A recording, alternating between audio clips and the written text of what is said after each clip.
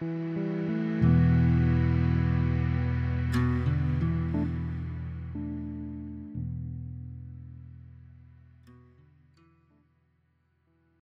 everyone, and welcome to Making Remote Work.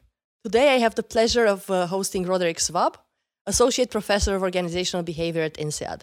Roderick, welcome to Making Remote Work. Good afternoon. Thank you for having me on the show. Yeah. Thanks for being here. Roderick, can you please introduce yourself and tell us a bit about your research? Of course, yes. Pleasure. So I'm originally from the Netherlands, and I studied at the University of Amsterdam, where I, in my dissertation, actually started already with an interest actually in understanding like what makes negotiators actually perform well. And over the years, actually, and that's been more than 20 years ago. And over the years, I've been fascinated by two overarching questions, and that is on the one hand, actually, like how do communication channels actually, how we actually, meet with others, like in person, on the phone, or over email. How do those like channels interact with, our orientation in a negotiation to compete or cooperate, right? To influence, like also like the quality of our outcomes. My second line of research focuses actually on the role of hierarchy and hierarchical differences in teams, and how that actually affects like conflict, coordination, and performance in groups and also in negotiations. So this would be quite interesting for the audience. As I wrote to you, there were a lot of questions on negotiating or working with customers, on dealing with all sorts of conflictual situations at work. So I think this would be kind of an interest for practitioners of remote and employees that have now been forced to work remotely. But let me start with asking you a bit about how you see this COVID-19 pandemic situation and how this influences how we do things right now, from your perspective. Yeah, so I think one thing actually that we clearly see in the current crisis is actually the acceleration and the adoption of virtual and online tools. Right? So video conferencing, phone, text, chat, etc. Right? And so we all experience this rapid acceleration actually in the adoption of like online technologies due to the pandemic. And so, in the past few months alone, like video conferencing apps like Zoom and also others actually have been downloaded by more than a factor of 20, right? So very rapid like increase. Also, actually, I just looked it up actually on Google Trends. You see also that like things like Zoom, was a more popular search term actually in March, April than COVID-19, right? So it's clearly suggests that people try to understand like what to do now, right? We have to do things different. So because we will go into depth into negotiation, can we, and then we will go into the use of technology, right, during negotiation as well, because there are differences. But can we get everyone on the same page on what you study about negotiation and what's important in negotiation? Absolutely, absolutely. So I think first actually, so one more thing I wanted to say actually about the current situation is that I think many people kind of seem to make a mistake actually that this trend towards like or this shift towards like using more technology would also actually bring about like more impersonal and impoverished like business interactions and negotiations, right? So Zoom fatigue actually clearly has kicked in, and also like some of our surveys confirm actually that managers believe that face-to-face negotiations are still required, and that to get to an optimal deal actually we need eye contact, we need to meet in person, we need to be able to shake hands. Right. And so what is actually interesting actually is that our own research kind of like defies some of like this widespread belief that we always need like face-to-face contact actually to do well. Right. In fact, our research shows that virtual negotiations can be equally and sometimes even more effective than in-person ones. Right. So the question then is really like, how do we use some of this research, right, in this domain to better understand kind of the strengths and weaknesses actually that different like communication channels and virtual like online tools actually bring about to negotiate more superior deals. Now, and I think actually this is very important to address because and very useful to understand because even though in some economies or in some countries actually we see that the situation is actually improving slightly, these safe distancing measures actually will still actually apply, right? And The quickest vaccine also in history, what was it, like took over 4 years actually to develop. So, the virtual tools actually are here to stay for the time being, right? And I suspect also for, much longer than that. So we have to also kind of better understand like what the impact is and how we can use actually these communication channels, in a more optimal way. So as you asked me, like, what are some of the basics, right? And so, because I already mentioned, like, what are, we strive for superior deals, but what exactly, do we mean by that, right? So in negotiations more generally, a high quality deal can be defined in two ways, right? So first, a high quality outcome actually can refer to successfully reaching an agreement when there is one or more possible agreements that would make both parties actually better off, rather than walking away, right, from the table, which would leave, potentially both parties worse off than if a deal had been reached. The second way, actually, we define like a high quality deal is that when it involves actually reaching an agreement that expands the total amount of resources available to both parties, right? And so we often refer to this as, joint gain or a win-win outcome. Right? By looking into the underlying preferences actually of both sides, actually we realize that we can make some trade-offs actually and both be better off. So that's really what we actually focus on, actually, and what we mean when we define like, or when we refer to superior deals. Now, whether or not we can achieve such outcomes depends very heavily, actually, on the extent to which we are willing and able to share and exchange information with our counterpart. And note that also that I don't say our opponent, I always talk about counterpart, right? It's a subtle difference, but also important, right? Because we are not just there for ourselves in a negotiation. And so this is also work actually that was done by three very famous like Dutch psychologists, Karsten de Dreux, Bernard Neustadt, and David Knippenberg, who came up with this motivated information processing theory. And that also, suggests that a lot of what we do in the context of negotiations and in making decisions depends actually on people's ability and willingness actually to share information actually effectively. So this led then also us to question, like, how do different communication channels, not just face-to-face, but also alternative channels actually, how do they actually influence our ability to share and integrate information, which is so essential, right, for these high quality outcomes to emerge?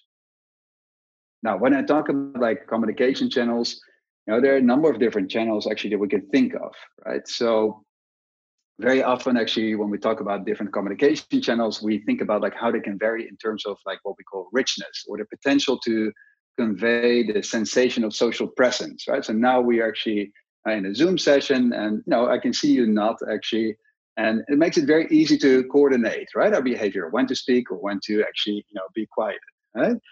And so that can be very important in a negotiation, right? So a phone conversation may allow you to feel psychologically close to someone else actually on the other side of the world. Likewise, video conferencing actually that also adds some visual cues to conversation may contribute even more to that feeling, right, of being both kind of socially present. So on the other hand, actually the impersonal nature of like sometimes like email exchanges actually can leave some of us actually feeling also distant at times. Yeah. So that's one way actually to think about like these communication channels, right? So they vary on a spectrum actually of how rich they are. Can we meet in person? If not, actually, can we see the other side or hear the other side? The second dimension actually on which these communication channels tend to differ is the level of synchronicity, right? So the extent to which like individuals kind of work on the same activity at the same time. Right? So phone calls, video conferences, but also like WhatsApp chats allow us also to respond instantaneously to what someone else actually has to say. Right? Whereas like asynchronous media such as email, voicemail, and even fax messages, for those who still remember that actually, they actually cause this delay. Right? So, and very often we also hear, these ideas that, asynchronous media, like email, can create a lot of problems, right? And there are some very famous examples actually of like how they cause like sometimes even disasters, right? So I remember actually in the aftermath of Hurricane Katrina in 2005 in the US, uh, where it turned out actually that some of the Federal Emergency Management Agency employees actually missed out on some really important opportunities to coordinate more effectively. That then caused a lot of delay in how quickly they could assist because they were actually coordinating mostly over email. So that's just one example, right? But we can think of lots of different examples actually of how like email actually can, create all these difficulties. So that's just to say, what we mean actually by superior deals in negotiations, what is important, but also actually, what communication channels actually tend to capture, at least in our view. So which one is the best? Is it video? Is it a chat? Yes. So for a very long time, right? So that's an interesting question. So for a very long time, um, at least when you look at the research, there was a very clear assumption actually that face-to-face communication channels and richer channels that, for example, enable us also to see the other side, or even hear the other side, would be really critical actually for very complex tasks like negotiations or group decision-making tasks, where we need to kind of like combine our expertise to make like a more optimal decision. So the assumption was actually, the more complex your task, also the richer the channel actually you need. So there was actually, this strong assumption actually that technology would really determine whether we would interact successfully or not. Right? It all depends actually on what sort of channel that we have available. So although this, idea kind of makes intuitive sense, and also when we, survey, executives also at INSEAD, and we ask them actually, what they think actually is the best, like, channel to negotiate. Still there is this idea actually that we like to think that, meeting in person actually is superior. And so we see actually a very different picture actually when we look at the scientific evidence. Right? So despite this idea making intuitive sense, we love face-to-face. My colleagues and I actually found that it doesn't really square with what the research actually shows. In fact, what we found was that the prior research actually was all over the place, with some studies actually showing that indeed sometimes richer contact, like having a video conferencing or an in-person meeting, is indeed like better to achieve like a higher quality negotiation outcome. Other times, actually, we found that it didn't really make a difference. And again, other times we found the exact opposite was true, that we negotiate better in the absence of face-to-face contact or in the absence of visual channels, such as in video conferences. So how is that explained? How can we explain that? And Yeah, so that's exactly what my colleagues and I also wanted to try to explain, like how is this even possible, right? So clearly we don't see much support for this kind of intuition that a lot of people have actually, that richer channels are always better, right? And so rather than assuming that technology determines really how we behave, what we did is we went actually back to the research that I mentioned before by Karsten de Dreux and his colleagues, that suggests actually that in order to reach an optimal deal, actually we need to share and integrate information effectively. Now, they also say in their work, and they also show in their work, that whether or not we can do this strongly depends also on whether people seek to cooperate or compete with others in their negotiation, right? So we have like these orientations to either compete or cooperate, and sometimes we don't know, right? So some people actually tend to adopt a very cooperative approach to their negotiation. And there could be many different reasons for that, right? Because of their personality traits, because of the context actually in which they operate, because they expect like future interaction actually with the other side. But some people, would on average actually tend to approach negotiations in a more cooperative way. Other people, on the other hand, tend to have a more competitive approach. And it could be because they share a very competitive history actually with the other side, but it could be other reasons to that. And finally, actually, there are others actually who are unsure, right, about like what sort of approach to take. Should I cooperate? Should I compete? Right? I don't yeah, know, right? yeah. And so these orientations, what we thought, are very consequential because more cooperative orientations, they lead negotiators also to seek, share, and integrate information more effectively to benefit both themselves as well as others. Whereas more competitive orientations, they refer to an approach where people really strive to maximize kind of their own outcomes, right? Claim as much value from the deal as possible. And it also actually goes hand in hand with them trying to withhold information, right, that could potentially benefit others. They also don't trust these others. So what we did is actually we put these two kind of ideas together, right? So based on the finding, on the one hand, that information exchange and coordination is so critical, right, for the quality of negotiation deals. And on the other hand, actually the finding that people's orientations to cooperate or compete determine whether they're willing and able to do so. my colleagues and I actually suspected that this could also help explain these mixed findings actually that we saw about the effects of communication channels in negotiations. So to better understand how negotiators also navigate the tension between cooperation and competition, what we did, especially when they don't meet face to face, what we decided to do was to take stock of the empirical evidence, right, and look at all the published research in this area and also unpublished research in this area. And then actually, so we looked only for experimental research where the researchers brought in like large groups of students or participants, put them into a negotiation simulation, and had them actually negotiate on the phone, in person, over email, over WhatsApp, you name it. Right? Synchronous or asynchronous channels with either visual or vocal channels.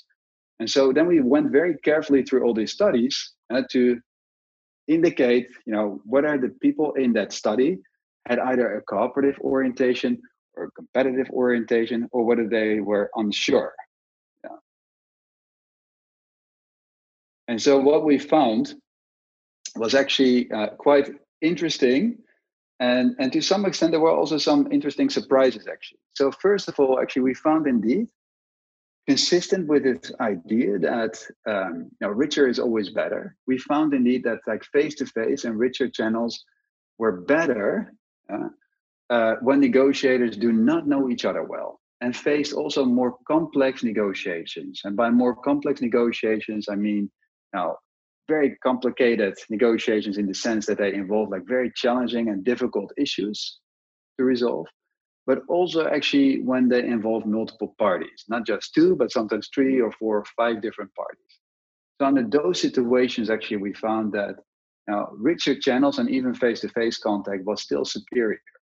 You can imagine also that under these sort of situations, visual and vocal and synchronous contact actually serves a very important function. Right? So think about it like the presence of this non-semantic information, such as nodding your head or smiling or briefly verbalizing actually, things like yeah or to affirm actually that you understand what I said. Even your tone of voice and facial expressions, these can be quite important, right? To figure out whether you can actually trust the other side enough and whether it's safe enough actually to share and integrate some information with them.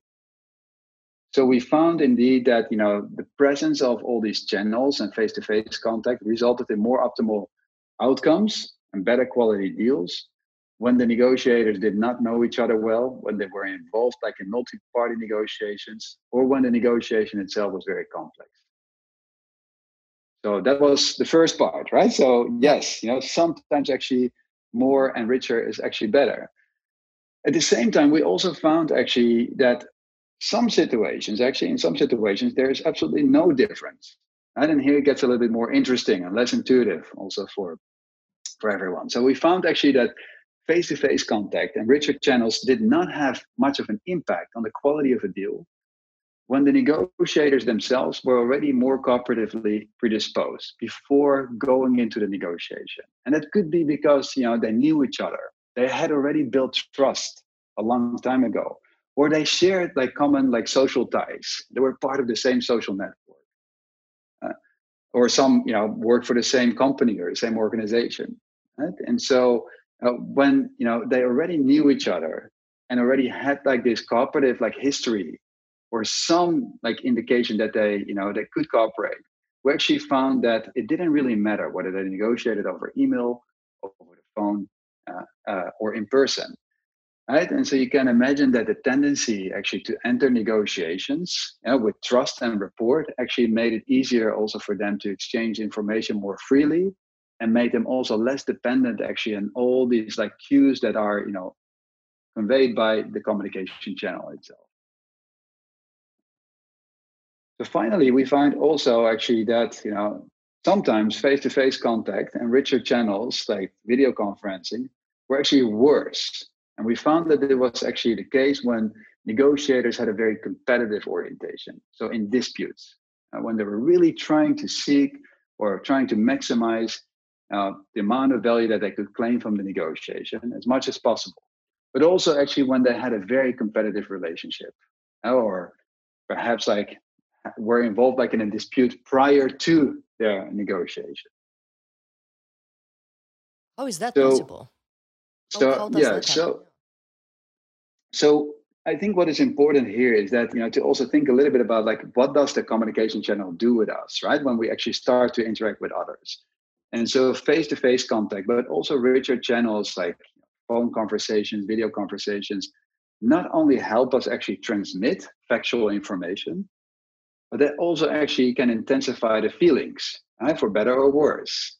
uh, and so what we see here actually in this particular group of studies actually where people came into the negotiation with a more competitive motive, competitive orientation, the presence actually of visual like channels or vocal channels, they escalated the already existing competitive predispositions that they had, and made it even more difficult to exchange information. Okay, So so in other is it more words, like I see your face and yeah, I'm already angry and I don't want to do it? And why is that? It's very funny. exactly, right? So you already associate, my presence actually with, you have this very negative connotation actually, even when Okay, you think of me and my presence, right? And then when on top of that, actually, you also have to face me literally on a video screen or in person. You can imagine actually that that triggers a lot of anxiety and okay, also perhaps like escalates like negative emotions even further. So, for example, I've studied this also in the context actually of labor and family disputes in the Netherlands, together with the Dutch Mediation Association. And there, actually, we found that there's a very small group of mediators, professional mediators, who understands this, perhaps intuitively, or they also read, some of this research. And so, what they actually did was, before bringing in disputants into the common room where they would all sit together, they would actually separate them. They would restrict them actually from seeing each other, actually from having any sort of contact. And then they would actually try to actually make them feel less anxious, uh, like mitigate some of the negative train them a emotions bit. actually already before they all would come into the main room. Likewise, actually, there's some interesting research by Katalin Bollan from Maastricht University and Martin Ouwema from the Katholieke Universiteit in Leuven that also shows actually that in highly emotional like disputes and divorces, actually, more indirect channels, such as email, they're actually more effective in producing a settlement that both sides also feel is acceptable. Right? So in these situations, negotiators or disputants are better off restricting their contact and also face-to-face communication and involve like an intermediary, right? Could be actually a professional mediator, but it could also be someone's manager. Right? Very interesting. Roderick, does it matter how much if I negotiate with you and I know how to use video or Zoom and certain features of Zoom extremely well, would it influence the outcome of the negotiation in my favor if because I just know how to use the technology better, Absolutely. or if I write better email I'm faster with chat? Yes, absolutely. So we do see this actually, and so at INSEAD I teach a course which is called Negotiation Dynamics, and when I teach this for our MBA students, actually what I have them do is also I ask them actually to complete a couple of these simulations, actually these exercises with each other, but then over WhatsApp, right? Or sometimes it's over email. And what I what I do is I actually analyze their data. I ask them actually to share the details actually of their conversations with me, and I analyze these conversations, and I use some linguistic software and also like some typing patterns actually to see if they predict actually their outcomes. And so what I see here, among other things, is very clearly actually your kind of like uh, idea that if you indeed like master the technology better, if you know how to use the technology better than your counterpart, it does potentially give you an advantage in a negotiation. Now, whether you or not you're willing to use that advantage, that's another question. But we do see also that, for example, in WhatsApp negotiations, that the person actually who types a little faster than their counterpart now can dominate the conversation also more into their favor, right? Which makes also sense, right? If you have better arguments and better prepared and also like a little faster actually than your counterpart, then that comes with an advantage. And we clearly see evidence actually of this. Like something as simple as typing speed actually seems to matter, right? In some situations. Uh, do we? What's our default, or is there something like this? What's the average negotiation strategy? Do people look more for win-win, or would they be more competitive? Yeah, so that's so. I think most people. So this depends a little bit. So it varies a little bit by culture, personality. But when you look at large surveys actually of like people's value orientations in negotiations, it's most people actually, or about half of the people, at least in my samples actually that I do, when I ask these questions at INSEAD with our students, it's a little bit less than half of the people actually that indicated they're very cooperative. Right? So about 40% actually indicated they have a very strong cooperative orientation, and they'll try to do whatever they can actually to also accommodate the other side. Another 40% or so actually indicates that they seek to strive for outcomes actually that are good for themselves, but not necessarily hurt the other side. Right? And then you have a very small group of people, the remaining 10 to 20% or so, that actually indicates that they really seek also to maximize some of these differences. Now, again, this is like a biased sample. Like at INSEAD, actually, our students are from all over the world. These are business administration students actually that have negotiation experience. So one question is like, how representative is it actually of the general population? I don't think actually these numbers differ that much actually from the general population, but clearly you also see that personality traits actually have an effect here. So, for example, one of the personality traits that seems to actually be linked to this somehow is the extent to which we are agreeable. Right? So people who are very high on agreeableness actually place a lot of value on getting along well with others. And so you also see actually that people very high on the spectrum actually tend to actually make a few more concessions maybe than they should be. And people very low on the spectrum actually, they tend to be more disagreeable. Actually, they focus also more on getting good outcomes actually for For themselves. themselves? So it's in a very international context, we see that it's kind of like split with a very small minority actually with a very competitive orientation. But it also depends on our personality traits and perhaps also on our cultural values.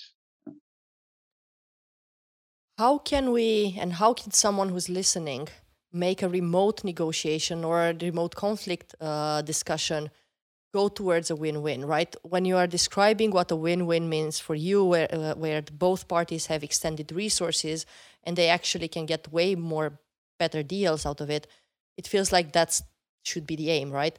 But remote is also, at least it's considered less empathetic because we might not know the other side so well. We might not gain trust so easily. I've discussed with a few other researchers, and apparently if we are remote and we don't know the other party, we always think us versus them. So it feels that it's harder to get a win-win remote. How can the negotiation be set up? How can people interact? How can they build trust so they strive for a win-win? Yeah, so it's a very good question, and I think like the research that I just mentioned before, and our findings actually, although these findings provide like very detailed insight into when face-to-face or richer channels actually help or hurt, uh, and a very important shortcoming actually of all these studies is that they are conducted in a laboratory actually where people do a negotiation exercise and never meet again. Right? Now the real world doesn't work like that, right? We often like meet again, or we may meet someone actually that we negotiated before. So our reputation really matters, right? In this sort of situation, and we have like multiple rounds actually of negotiations. The other thing actually that is different in the real world is that we actually typically have the option to select multiple channels, right? Not just one channel, because in these experiments actually you only had face to face or only WhatsApp, right? And in the real world we can use like lots of different channels. So our follow-up work actually reveals that these insights can also be used actually both in a sequential way as negotiators enter different stages of the negotiation, but also simultaneously within a specific stage. So let me clarify that. Right. So sequentially, I think what our research so far like implies is that when we negotiate online, we need to think very carefully, and assuming that we have choice in terms of like the channels, we need to consider very carefully actually when to choose which channel. right? And that depends actually on two factors in our view. So first of all, it depends on the relationship that we have with the other side, yeah? Such that when it's the first meeting that we will ever have with this person, when we don't know the other side, yes, face-to-face contact actually is better. But if it's not possible, uh, then go to the next best option or the rich option, which is video conferencing, which is also better actually than on the phone. And the phone is better again than over email, right? So we clearly see actually some evidence for that. Now, also when the relationship is fairly cooperative already, it doesn't really matter. And as I mentioned before, when it's very hostile and competitive, actually more indirect ways actually to communicate actually are better. Mm-hmm. So we can also think about this sequentially, right? It's not just a one-off negotiation where you may be more competitive or more cooperative. This cooperative or competitive mood may also change over time as you negotiate with the same sort of person. So choose the channel also based on the relationship with the other side. Also think about like choosing the channel carefully actually as the negotiation actually gets more complex. So we also find actually that when the negotiation is more complex, involves like very complex multiple issues, richer channels actually are better. When they're pretty straightforward, fewer issues, it doesn't really seem to matter as much, right? So we can think about this also actually as a toolkit, and we can pick and choose like different channels, like for different stages in the negotiation. Now, what if we cannot select the channel, right? I think that also goes back to your question, like if we're stuck with online and virtual tools. So even when it's not possible to meet in person, we actually find that having a video or a phone conference actually to establish rapport and a bit of trust actually is preferable to starting with an email negotiation right away. And so this is research actually that was done quite a while ago already. It's like 15 years ago, even more than that, by Michael Morris from Columbia University. And where he actually showed that another method actually to prepare for email negotiations is to become acquainted and before we really start. And so what they did in their studies was that they had like MBA students from Stanford and Kellogg negotiate with each other over email. But in one group, they actually had a quick phone conversation before they started the negotiation to get to know each other. Whereas actually in the control group, they did not have that, and they had that actually over email. And so what they found was actually that small talk conversation actually that they had on the phone was sufficient actually to establish a more cooperative tone in the email negotiation.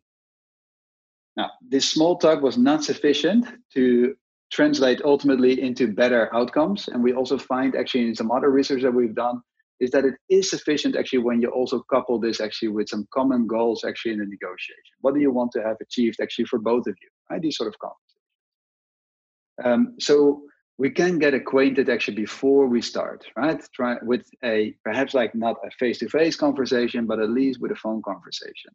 Also, actually, even older research actually that was done by Don Moore and Terry Kurtzberg and Lee Thompson, and also Michael Morris, showed that getting to know each other, but also actually highlighting actually the commonalities between my group and your group.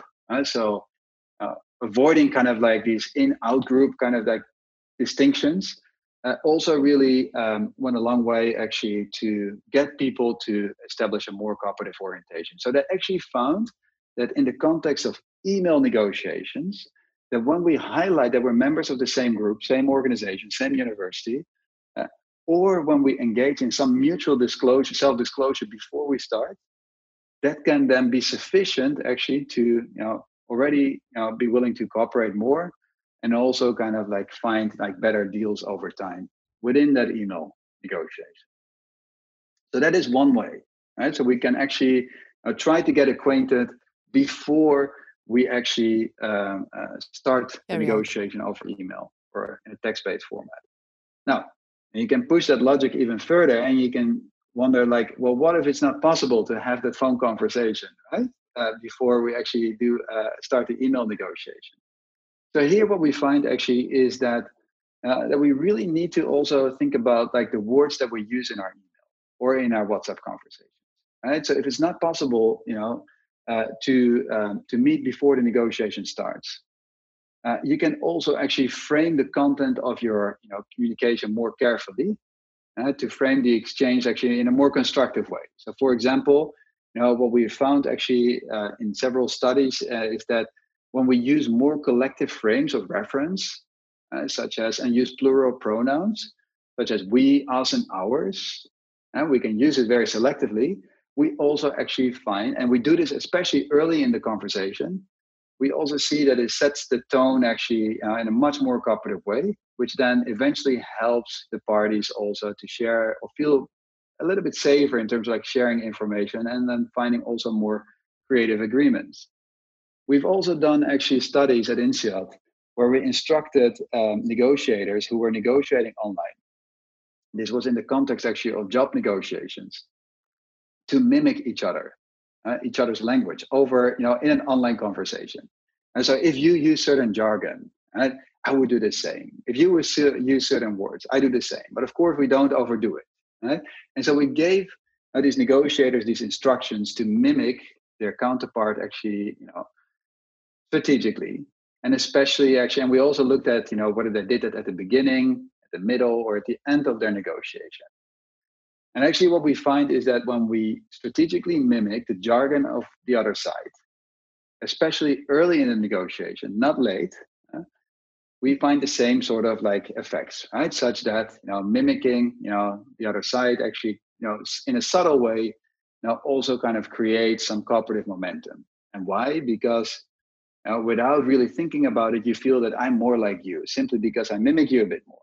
And because you feel that I'm more like you, you feel a bit safer actually to share some information, which I can then use to find more creative agreements. So this is, I think we can do a lot actually in terms of like selecting certain words and selecting certain like kind of emotional words actually to promote a more positive and more cooperative tone. So the key finding here is really that you would want to enrich your relationship as much as possible, even when you cannot use a rich communication channel. So I mentioned like how we can use like different channels sequentially, but we can also use them simultaneously. So we've done like some more recent research actually that also highlights the advantage actually of being able to use multiple tools at the same time. So for example, if you are interviewing me for a job, I can also have my computer open and look at my preparation actually. And as we start to exchange offers, I can see actually how good these offers are given where I started. We've also done work actually on team negotiations where everyone was actually working in a different location, completely virtual. And so there we actually found that, that it's not so much actually whether you can see the other side. So that was always fixed. So they always saw each other actually over video conferencing. But we also gave them the option to communicate within their team, right? So there was 3 versus 3, and the 3 members on one team could also they had a WhatsApp chat open. And in that WhatsApp chat, actually, they were also communicating and coordinating. And so we find actually that, when we have that WhatsApp chat open and we prepare very carefully actually for, the roles that we all play, someone being the lead speaker, someone being the number cruncher, we actually see that those sort of teams that multi-communicate or use multiple channels actually also slightly outperform face-to-face teams. This is all very fascinating. Very quick question. Because I read some and listened to some videos on how to communicate remotely, and a lot of them say that showing hands, making eye contact, using emoticons actually help build trust. Did you do any kind of research on that? Is it true or not? Because it's harder to do online. Some easier like emoticons, but still you're not showing emotions. So we did. So we actually, together with my father, who is a neurobiologist, we actually teamed up at some point and also published some research and did some research and published that actually on the role of eye contact in video conferencing negotiations. And there we see actually that it depends actually very much. Right? It depends actually on how comfortable people are making eye contact. And so what we did is we had a special setup actually with a device that enabled video conferences, but it also enabled you actually to make eye contact or have a typical video conferencing conversation like we have now, and we don't really know whether the other side is making eye contact. It could be, or it could not be the case, right? And so it leaves you a little bit uncertain. And so what we find there actually in that research is that it strongly depends actually on whether or not you are comfortable actually with making eye contact. And specifically in this research, we looked at the role of gender. Right? And there's a lot of research actually that also suggests that when two men actually negotiate, they associate also they're a bit more sensitive to making eye contact, and they interpret this staring or eye contact or excessive like eye contact also as like strong attempts actually to dominate the other side, as opposed to not making that eye contact. Whereas women actually don't feel the strong like negative emotions actually with excessive eye contact. And so based on this earlier research and consistent with that, also we found actually that for men actually making eye contact very salient. For men who did not know each other, that's a very important qualifier. For men who did not know each other, actually, it made them think more of the fact that the other side actually was trying to kind of cheat them or mislead them, and therefore they responded actually more positively when we kind of like muted that eye contact. Right, and put it like in a similar, or in a traditional like video conferencing setting. Whereas actually for the women in our study, actually they, it didn't hurt them at all. In fact, it seemed to help them a little bit. So I think we need to be very careful, right, in kind of like overstating some of these claims that one technology or one specific action is always better. As we know, it always depends, right? And it's important to also understand what it depends on. So what we find is that these richer communication channels, their effect really depends on the relationship that people have, but it also depends actually on people's preferences actually using that technology. Roderick, I know the time is near that we end this conversation, but I did find one of your studies really, really interesting. And that was about remote negotiations and how to influence the majority, right? So if you are a minority and you do feel strong about your opinions, but you cannot make the other party see and hear your voice, how do you make that happen? Can you say something about that? Yes, yeah. So this is research that I've done actually with my colleagues, Kathy Phillips and Michael Shearer, and where we studied also like minority influence, right? And what we typically see is that minority members actually have a very hard time making their voices heard in group discussions. And that is because there is, on the one hand, actually a strong pressure from the majority actually to push the minority member in a particular way, but also because minority members actually simply because they have like the only or minority opinion, right? The only different opinion, they may also start to question themselves, right, and doubt themselves whether their opinion is indeed like the correct opinion. And so what they do, as many of us actually do, they conform, right, to the group norm. And so this can be, and conformity is not something bad, right? In many situations, it's actually very helpful. We wouldn't be able to get along as a society actually and as a group actually if we wouldn't conform to some extent. But it can be bad, right? And a lot of like group decision-making settings actually, so let's imagine like a hiring situation where you need to select which job candidate actually to make an offer to. And imagine that you are making a decision between three different like candidates, and they all come with like unique attributes, but it turns out actually that the minority member has a little bit more information or more accurate information. So in other words, the minority opinion is actually a bit better, a bit like more precise and a bit more accurate. So under those sort of situations actually where the minority member actually is right, the rest of the group is wrong, you can imagine actually that these conformity pressures can actually be really bad, right? Because then they will just agree with whatever the majority says, so the majority member actually will, try to, sway their opinion in another direction. So what we've done actually in these, and so the question here is like, how do we get minority members actually to speak up? So what we know actually from decades old research is that it's incredibly difficult, right, for minority members to influence majorities. So they need to be consistent and repeat their arguments. And if they do all of that, they will get a little bit more influential, but still not so influential actually to change the group's opinion as a whole. And so what we do know from prior research is that whether or not minorities are influential does not only depend actually on how persuasive they are, but it also depends actually on the majority groups like willingness to listen to the minority. And so based on those findings, we thought, well, actually virtual teams, and especially in like in online settings, you can imagine that under certain situations, that majority members also feel kind of compelled uh, to listen to the minority member because they may not have that much power. And so specifically what we were interested in was like the opportunity to engage in secret side conversations.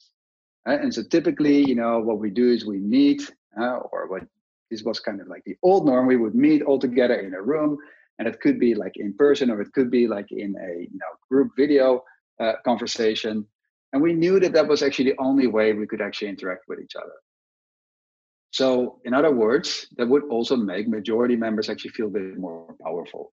And what we did in these experiments, actually, we also instructed the group members that they had like the opportunity to engage in side conversations with each other.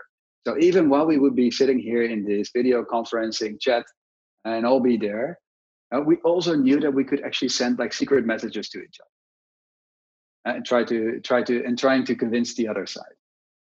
And so we found actually that in those sort of settings, actually, when we really kind of like highlight the salience of these secret side conversations, that the majority was more willing also to listen to the minority opinion.